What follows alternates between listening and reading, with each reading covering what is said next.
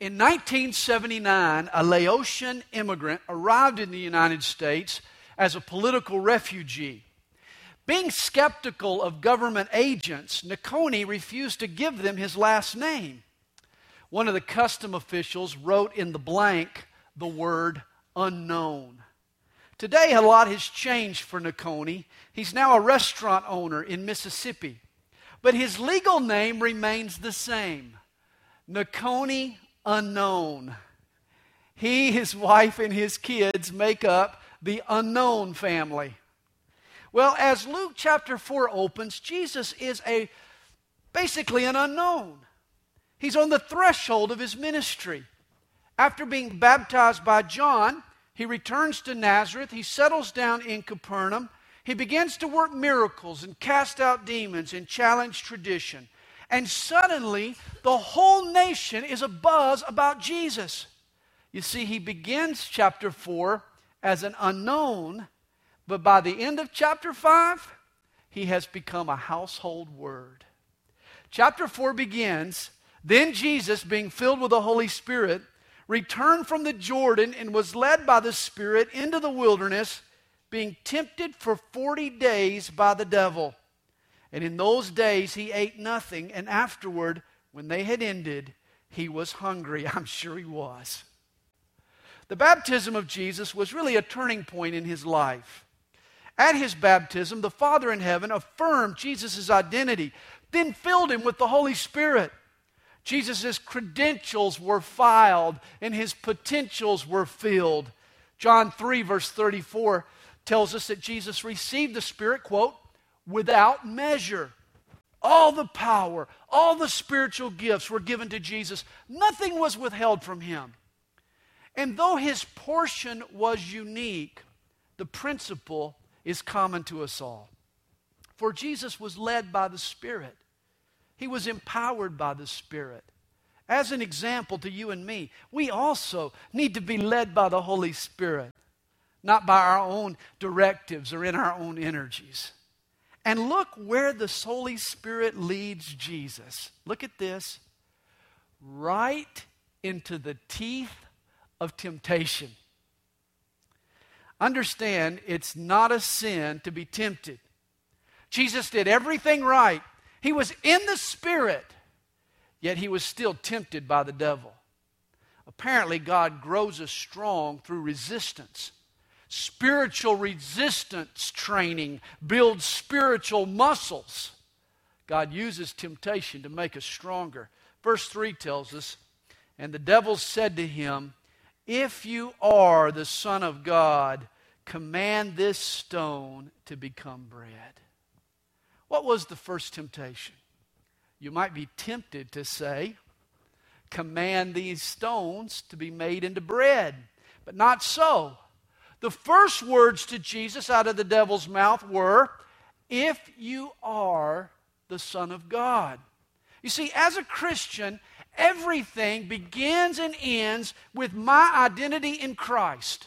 If I know who I am in Christ and what I have in Christ, then I can beat back any doubt and untangle any confusion and work my way out of any discouragement. But if Satan causes me to doubt my faith, if he causes me to question my position in Christ, he's got me in his pocket. He can use that uncertainty to steer me any way he pleases. Even Jesus needed to be certain of his spiritual identity. And this forms the basis of this first temptation. Satan tries to badger Jesus into proving that he's the Son of God rather than relying on the Father's testimony at his baptism. Here he's tempting Jesus to turn a stone into a loaf of bread. But Jesus answered him saying, it is written, man shall not live by bread alone, but by every word of God. Now, food in and of itself is not a sin, obviously. We not only like to eat, we need to eat. Especially after you've fasted for 40 days here like Jesus. But this is how Satan tempts you and me. He starts with a legitimate need for food, for friends, for intimacy, for sex, for money, for love, for attention. It's a legitimate need. And he tempts us in an illegitimate way to meet that legitimate need. You see, you resist temptation by believing that God will meet your need in His way, at His time, by His word. And how do we know God's ways and God's will? Jesus quotes Scripture here. That's what tells us. He says, "It is written," and then he quotes Deuteronomy 8, verse 3, "Man shall not live by bread alone, but by every word of God." Real deep down, soul satisfaction isn't found in our pantry. It's found in God's pantry. That's why we need to trust Him. Well, then the devil, taking him up on a high mountain, showed him all the kingdoms of the world in a moment of time. And the devil said to him, "All His authority I will give you, and their glory, for this has been delivered to me, and I give it to whomever I wish. Therefore, if you will worship before me, all will be yours." Remember, though, this was Jesus. God had already promised Jesus the kingdoms of the world. You remember the angel told Mary that He would sit on David's throne. The temptation here is to have it now. You see, if Jesus bows to Satan now, he can have the authority. Without the weight, without the pain, without the cross. The temptation is, you can have it now. And this is how Satan tempts us. He offers us shortcuts. Sex without the strings of marriage. Rewards without the hard work. Privileges without the responsibility. And again, Jesus answers Satan with Scripture, verse 8. "Get behind me, Satan, for it is written, you shall worship the Lord your God, and Him only you shall serve." This time, Jesus quotes Deuteronomy chapter 6, verse 13. He's always quoting Scripture. Well, then he brought him to Jerusalem, set him on the pinnacle of the temple, and said to him, "If you are the Son of God, throw yourself down from here." Now, every morning, just before daybreak, a priest would climb to the pinnacle of the temple, and he would look eastward to the rising of the sun. When the sun peeped over the horizon, the priest would then sound the trumpet. The doors of the temple would swing open, allowing the waiting worshipers to then stream into its sacred halls. But what if Jesus threw himself off of the pinnacle of the temple just at the right time, in front of thousands of worshipers? What a way to jumpstart your ministry. Satan was a marketing genius. No doubt about it. What an idea. It just wasn't God's idea. You see, the Father sent the Son not to be a show-off, but to be a servant. To capture the hearts of men and women, not with stunts and with theatrics, but with truth and with tenderness. But notice what Satan tried to do with this last temptation. He too starts quoting Scripture. Notice this. He says, "For it is written, He shall give His angels charge over you to keep you, and in their hands they shall bear you up, lest you dash your foot against a stone." Hey, Satan is Mr. Twister. That's his name. Understand, he's a master at making the Bible say whatever he wants it to say. He takes the text out of context. Satan is good at that. But Jesus answered and said to him, "It has been said, you shall not tempt the Lord your God." You see, the verses that Satan had quoted were both Psalms. They spoke of protection, not presumption. Hey, God will come to your aid as you go about doing His will. But God doesn't let you use Him for your own selfish reasons. Jesus quotes Deuteronomy 6, verse 16. God is nobody's stooge. You shall not tempt the Lord your God. And so understand this temptation. Legitimate needs, shortcuts around God's will, wrong methods can all become temptations. We learn to avoid them by knowing who we are in Christ and by knowing God's Word. Now, when the devil had ended every temptation, he departed from him until an opportune time. Notice the battle isn't over, is it? Satan is defeated. He sloughs off to lick his wounds, but he's going to try again later. Remember, Satan is persistent. He waits for the opportune time when you're tired, when you're hungry, when you're a little frisky. Hey, beware. Then Jesus returned in the power of the Spirit to Galilee. And news of him went out through all the surrounding region. And he taught in their synagogues, being glorified by all. You know, work a miracle or two and the word gets around. There was great speculation now surrounding Jesus. Just who is this man? Teacher? Prophet? Magician? Politician? Or perhaps, could this man be the Messiah himself? Questions were swirling around Jesus as he returned to his hometown. So he came to Nazareth, where he had been brought up. And as his custom was, he went into the synagogue on the Sabbath day. Notice this. It was Jesus' habit to go to church. It was his custom. Synagogue was a priority. And if it was a priority to the Son of God, don't you think it should be a priority to us? We're told, and he stood up to read. Often a visiting dignitary would be given the privilege of reading the scripture in the synagogue. And he was handed the book of the prophet Isaiah. And when he had opened the book, he found the place where it was written. We call it Isaiah 61. And Jesus read, "The Spirit of the Lord is upon me, because he has anointed me to preach the gospel to the poor. He has sent me to heal the brokenhearted, to proclaim liberty to the captives and recovery of sight to the blind, to set at liberty those who are oppressed, to proclaim the acceptable year of the Lord." Have you ever wondered about God's will for your life? What his intentions are for you? What does he really desire? Well, in these two verses, Jesus declares his intentions for your life. He brings good news to those who lack. He heals people who have been inwardly hurt and emotionally wounded. Have you been wounded? Jesus wants to heal your broken heart.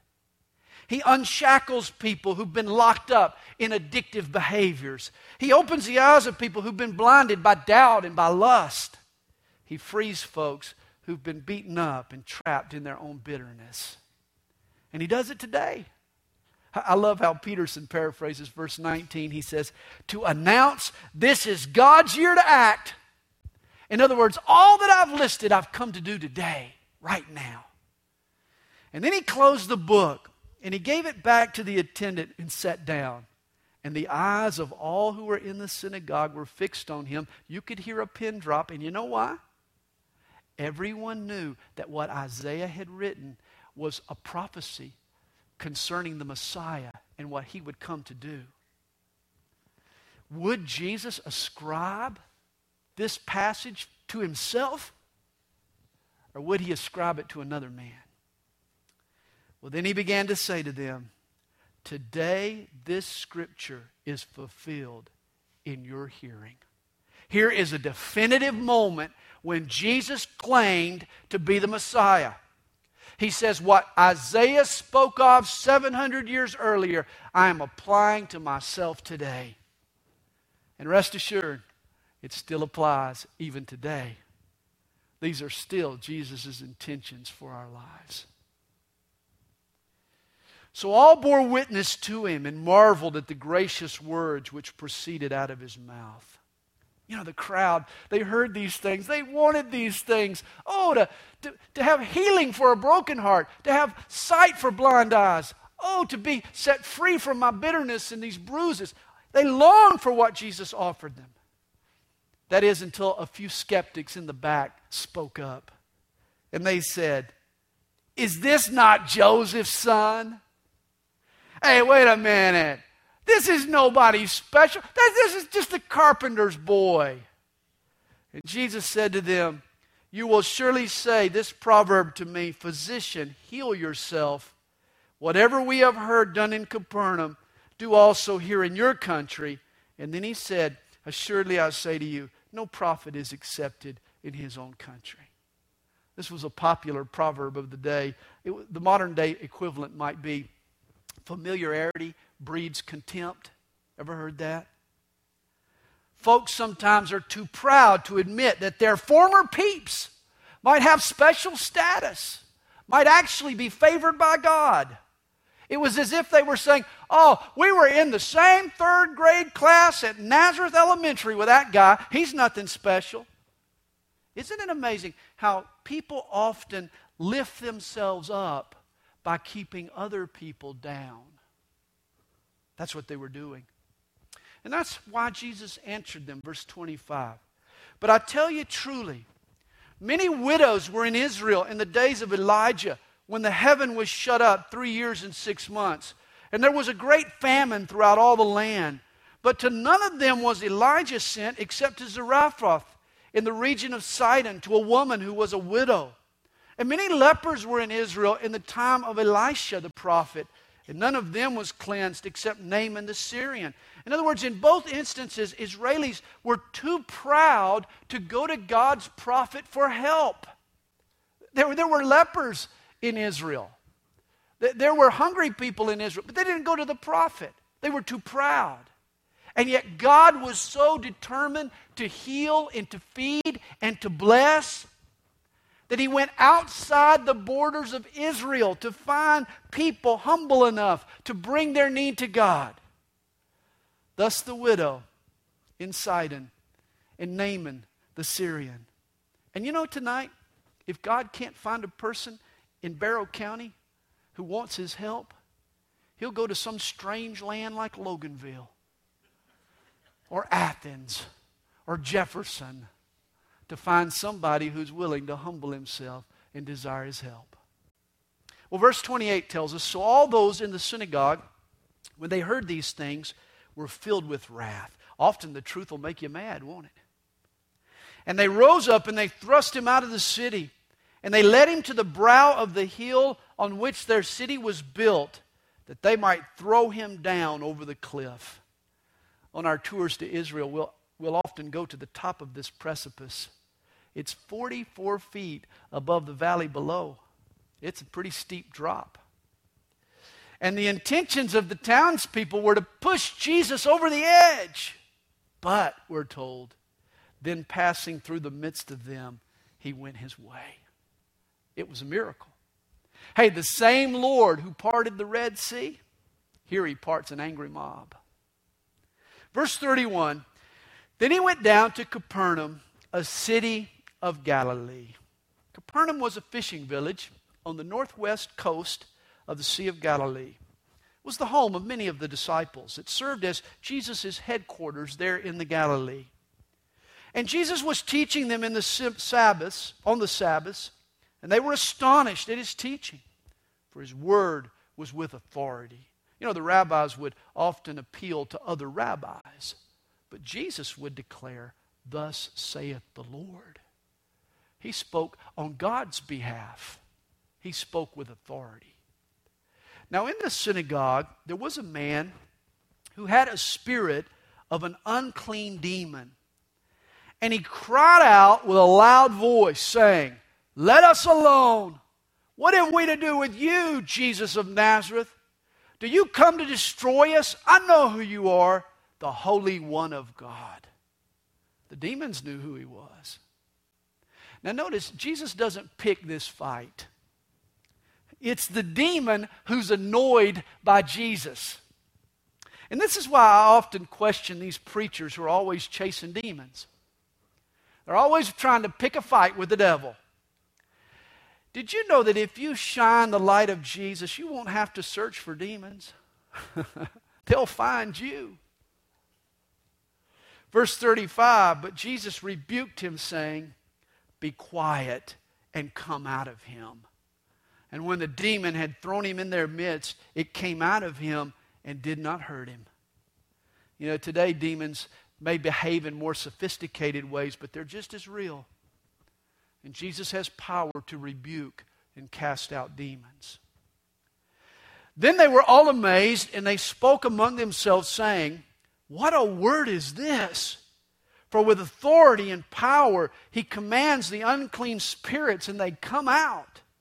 And the report about him went out into every place in the surrounding region. You know, how Jesus evicted this demon impressed the Jews just as much as the fact that he did. At the time, Jewish exorcists would roam around the countryside using all kinds of bizarre techniques to cast out demons. One technique was to hook a ring in the victim's nose and to try to pull the demon out. Other times they would recite these wild incantations. One other method was to place the victim in a basin of water and then try to splash the demon out of him. Here's what amazed the Jews. Jesus just spoke the word, and the demons obeyed. Now he arose from the synagogue and entered Simon's house. But Simon's wife's mother was sick with a high fever, and they made request of him concerning her. Now this Simon is later renamed. Anybody know his name? Peter. You're right. And note, Peter has a mother-in-law, which means he had a wife. And this is a mega problem if you're a Roman Catholic, because the Catholics consider Peter to be the first pope. That means you got a married pope. That's a mega problem. But you see, Peter's problem was that his mother-in-law had a high fever. Luke uses the Greek word megas. It was a mega fever. Perhaps it was a case of malaria. Verse 39. So he stood over her and rebuked the fever, and it left her. And immediately she arose and served them. What a miracle. A mother-in-law who serves rather than expects to be served. Amazing. The Greek word translated rebuke literally means to muzzle. Some of you might want to muzzle your mother-in-law. Here Jesus muzzled her fever. And notice again how she responded to her healing. She served. You know what? I think whenever a person is healed by Jesus, their immediate response is to want to serve him and to serve others. Verse 40, when the sun was setting, all those who had any that were sick with various diseases brought them to him, and he laid his hands on every one of them and healed them. Notice Dr. Luke. Luke's a doctor. He notes that Jesus healed various diseases. He wants to make sure that we understand he wasn't just a specialist in fevers. He was a general practitioner. He healed all different kinds of diseases. And demons also came out of many, crying out and saying, "You are the Christ, the Son of God." And he, rebuking them, did not allow them to speak, for they knew that he was the Christ, the Messiah. Jesus shut up the demons for two reasons, by the way. One was for crowd control, and the second was because he didn't want demons in charge of his publicity. Now, when it was day, he departed and went into a deserted place. And I think this is interesting. Jesus here models how to stay spiritually fit. You got to get away from time to time. You got to spend some time with the Father. You've got to get alone and get in the Word and spend some time in prayer. There's no shortcut. Even Jesus himself, he got away from the crowds in order to stay spiritually fit. And the crowd sought him and came to him and tried to keep him from leaving them. But he said to them, I must preach the kingdom of God to the other cities also, because for this purpose I have been sent. And he was preaching in the synagogues of Galilee. Notice, if you don't set your own priorities, other people will. They came to Jesus and they wanted him to come here or go there. And he says, no, I've spent time with the Father. I know where I've been sent. I'm to go to these other cities. Hey, people like to turn their crisis into your emergency if you let them. You got to be careful. Jesus said, I must preach the kingdom of God to these other cities also. Notice this. Jesus understood the musts that God had placed in his life. Are you following the commands of God or the demands of people? Are you focusing on your musts? There are a few musts that God has commanded you. We need to take care of those musts. Well, one Sunday morning, two men had skipped church to go fishing. And after a few hours, one of the fishermen, he started feeling guilty. And he confessed. He said, Charlie, I guess I should have gone to church today. I just don't feel right about it. Charlie answered him. He said, Clem, I couldn't have gone to church anyway. My wife's homesick in bed. Well, in Luke chapter 5, Jesus goes to church and then he goes fishing afterwards. He takes his disciples fishing and he gives them a new mission. He sets for them new musts, new priorities. And so it was, as the multitude pressed about him to hear the word of God, that he stood by the lake of Gennesaret. Another name for that lake, the Sea of Galilee. The Sea of Galilee is a pear-shaped freshwater lake there in northern Israel. It's 14 miles long by 7 miles wide at its widest point. It's interesting. Luke here calls it a lake. The Lake of Gennesaret. You know why? You know why he didn't call it a sea? Because Luke had sailed with Paul on the Mediterranean Sea many, many times. He knew what a sea really was. To Luke, it was just a lake. But Matthew and Mark, they were landlocked Hebrews. To them, it was a sea. At the time of Jesus, the western or the Galilean bank was the most populated area. The plain of Gennesaret, or it's called today Nof Genezar, ran down the western shore of the lake. This was the Jewish side. Cities like Magdala and Gennesaret and Capernaum and Chorazin and Bethsaida, they all dotted the shoreline.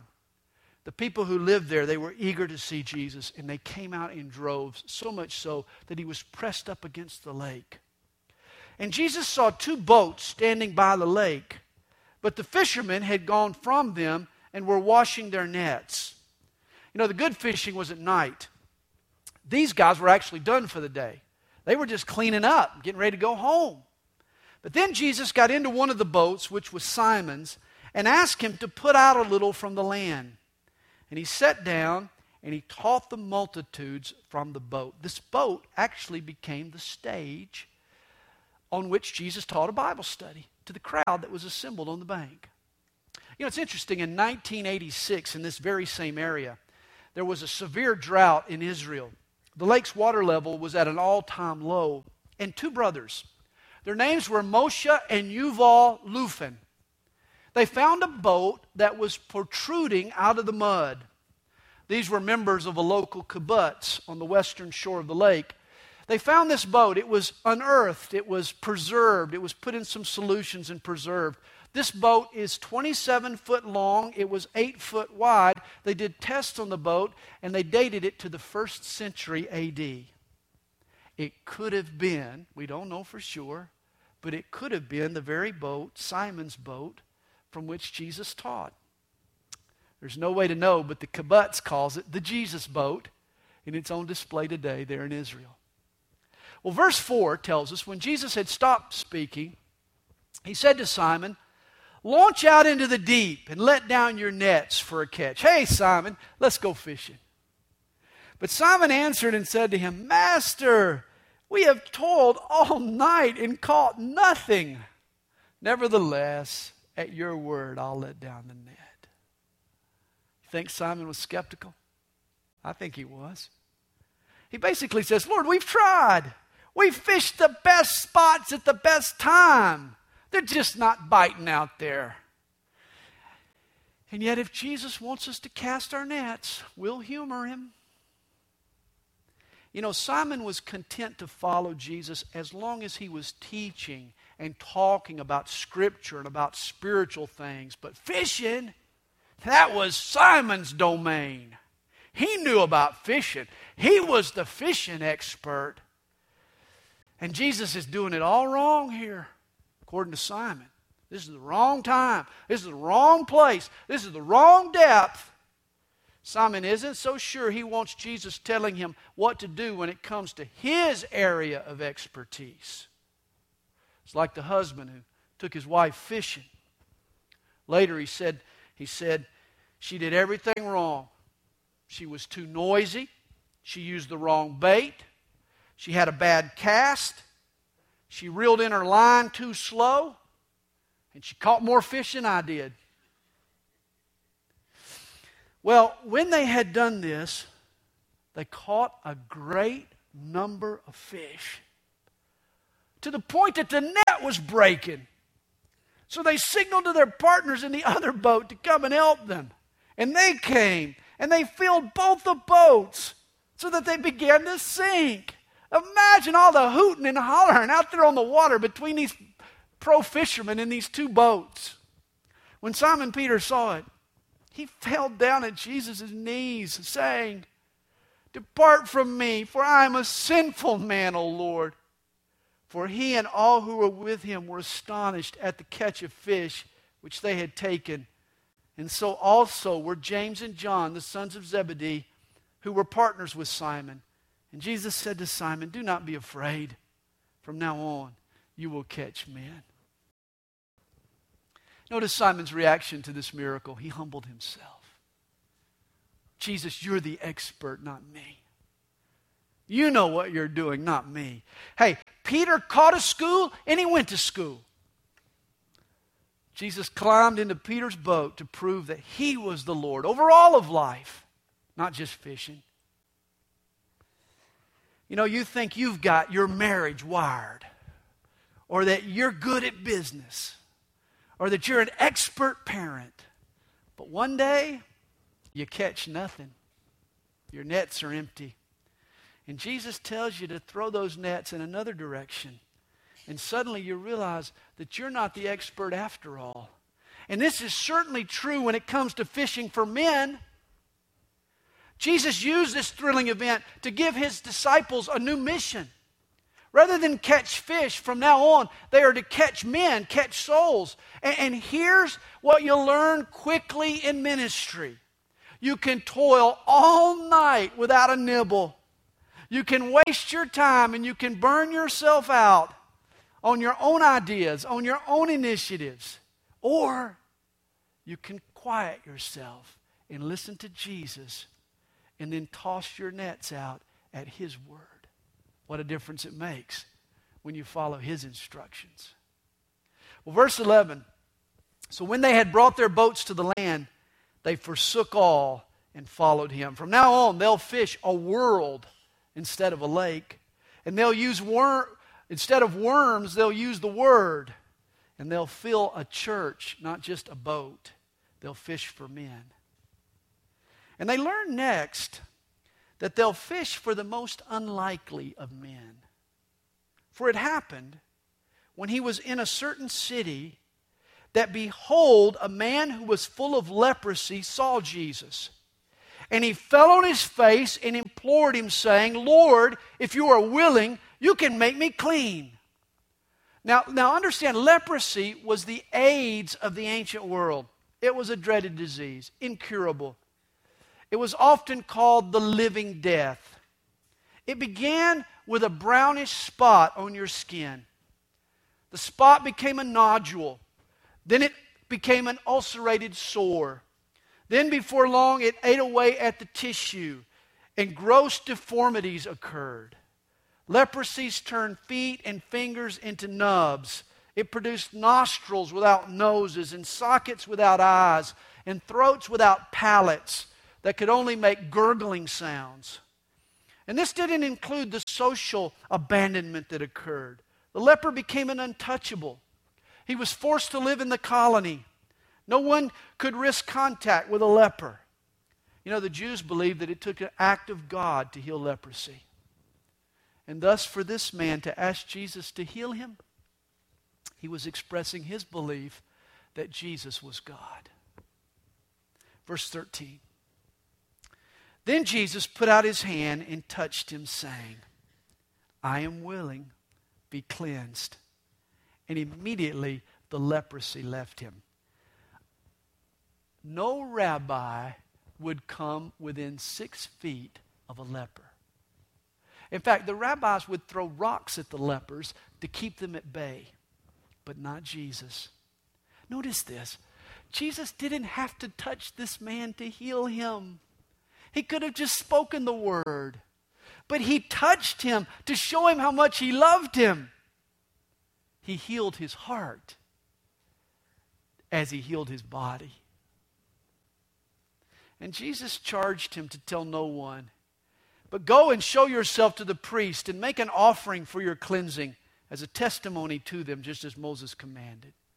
Leviticus 14 sets out the procedure to confirm a leper's healer and grant his forgiveness and welcome him back into the community. And Jesus wants this man to be restored completely, holy, and to be reunited with his family. Well, verse 15 tells us, however, the report went around concerning him all the more, and great multitudes came together to hear and to be healed by him of their infirmities. So he himself often withdrew into the wilderness and prayed. Notice again, as his public life broadened, his personal life deepened. He spent time with God. Rather than spread himself too thin, he stayed rooted. We need to follow his example. Now it happened on a certain day as he was teaching that there were Pharisees and teachers of the law sitting by who had come out of every town of Galilee, Judea, and Jerusalem. And the power of the Lord was present to heal them. Now, notice this seemed to be a special time where healing there was an opportunity for healing. You know, there seems to be seasons when healings become more prevalent. God's power is always available to heal. But there are windows of opportunity. And this was one such moment. Then behold, men brought on a bed a man who was paralyzed, whom they sought to bring in and lay before him.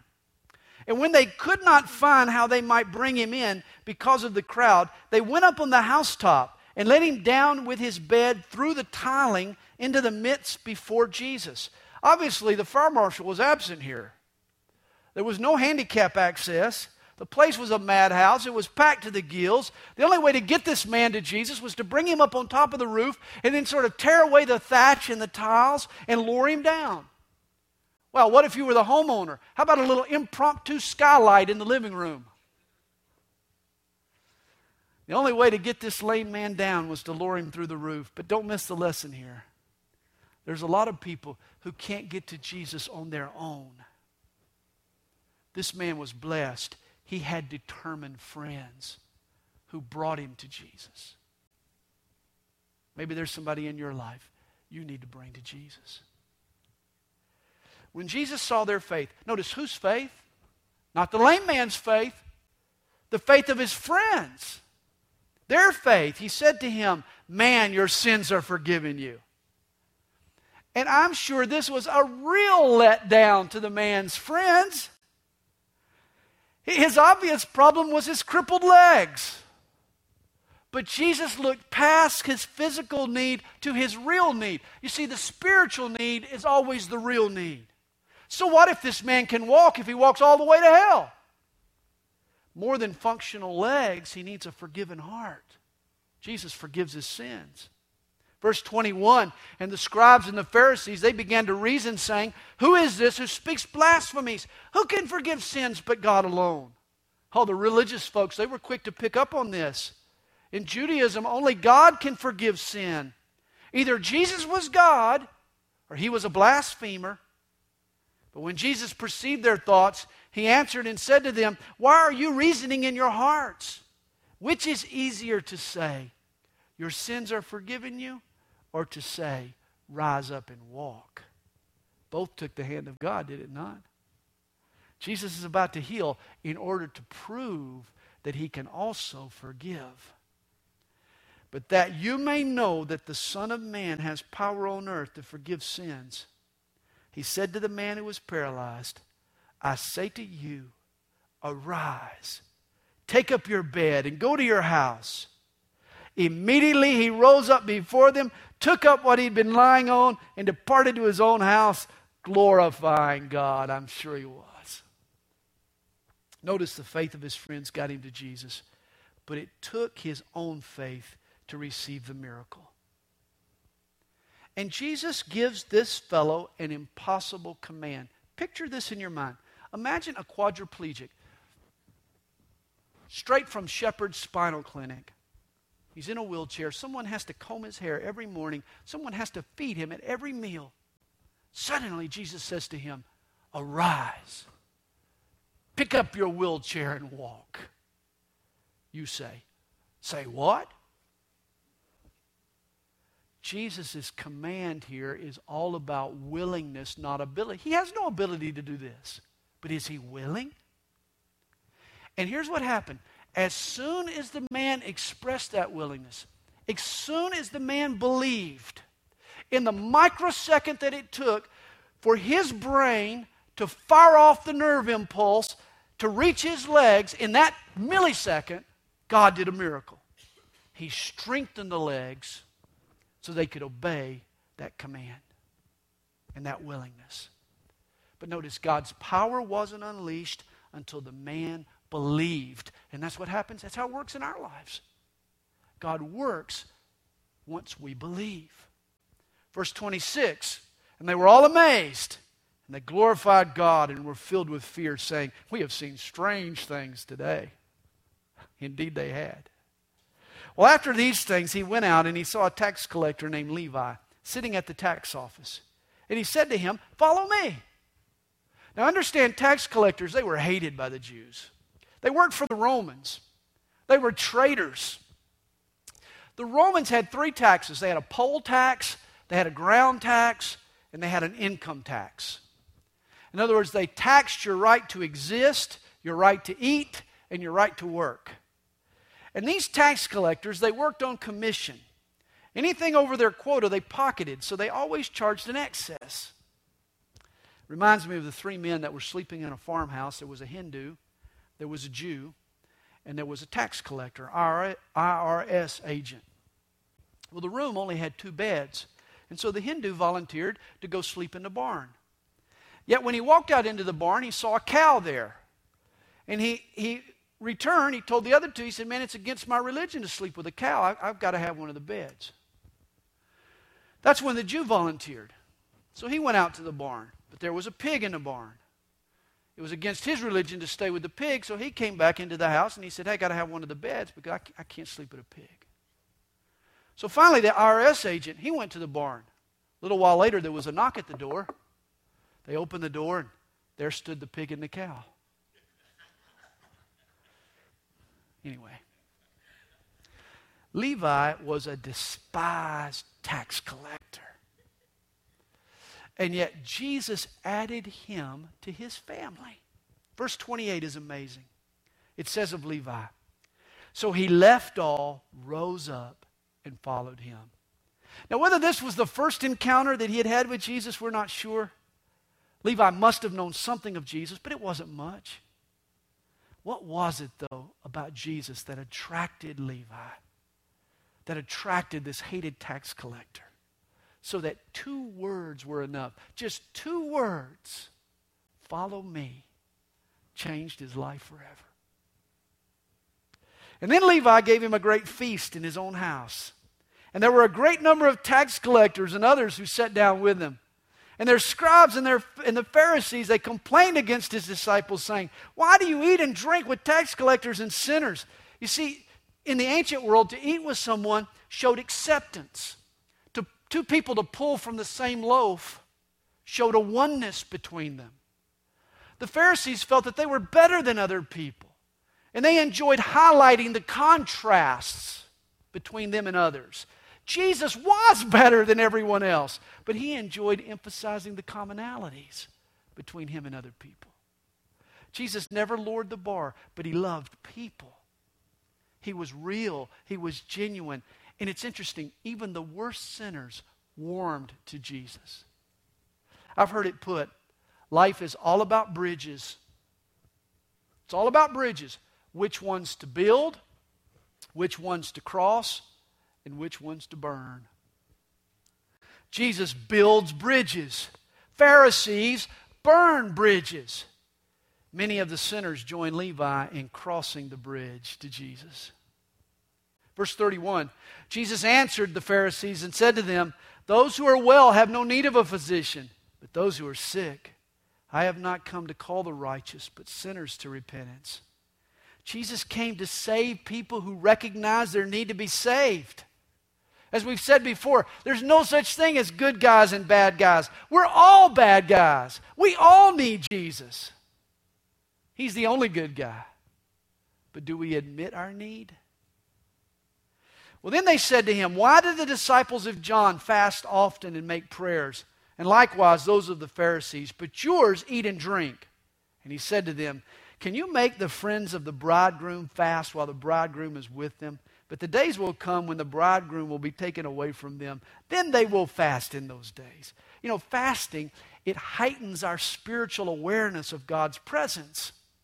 Jesus' men didn't need to fast because God was present among them physically.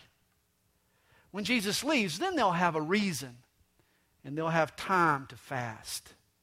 The Pharisees questioned the fasting of others, but it was their fasting that needed analysis. It was really just a hollow ritual. It was just an empty tradition. And Jesus answers them by exposing the dangers of all tradition. He says, "Then he spoke a parable to them. No one puts a piece from a new garment on an old one. Otherwise the new makes a tear. And also the piece that was taken out of the new does not match the old." In other words, put a new patch on an old pair of Wranglers, and when the patch shrinks, the jeans will tear. Likewise, no one puts new wine into old wineskins, or else the new wine will burst the wineskins and be spilled, and the wineskins will be ruined. But put new wine must be put into new wineskins, and both are preserved. Again, you put new wine.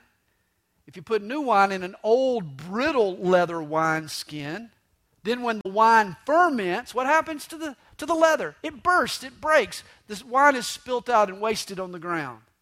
And this whole talk is about tradition. You see, over time, Judaism, like all religions, had become an old wineskin. It had stopped supporting God's work. It had become an interference to God's work. You see, religious structures grow unbending over time. They lack the flexibility to move with the new work created by God's Spirit and by God's grace. Here's what I mean. God included Gentiles into His family, but Jewish religion excluded Gentiles. God's goal is to inflame love in our hearts. Religion's goal is to enforce law, not love. God is into heartfelt worship. Religion insists on days and duties. That's what worship is about to religion. God says obey Jesus. Religion says obey religion. God is creative in all He does. Religion forms a rut. You see, to follow Jesus, you can't be stuck in religion. As a people and as a church, we need to be in tune with the Holy Spirit, not following some religious dogma. We should always value flexibility, not formality. Well, in verse 39, Jesus proves how well He knows human nature. He says, "And no one, having drunk old wine, immediately desires new, for he says the old is better." Isn't that human nature? The human tendency is to resist change, even when change is for the better. Yeah, here's the true adage. There is no growth without change. There is no change without loss. And there is no loss without pain. That's why initially any change, even a change that's good for us, is initially painful. Remember the 7 last words of a dying church. We've always done it this way. We can't be afraid of change. Let's avoid the rut and let's be open to the movements of the Holy Spirit. Father, thank you for your words tonight. We thank you for speaking to our hearts. We pray you'll continue to bless us as we meditate on your word. In Jesus' name we pray. Amen.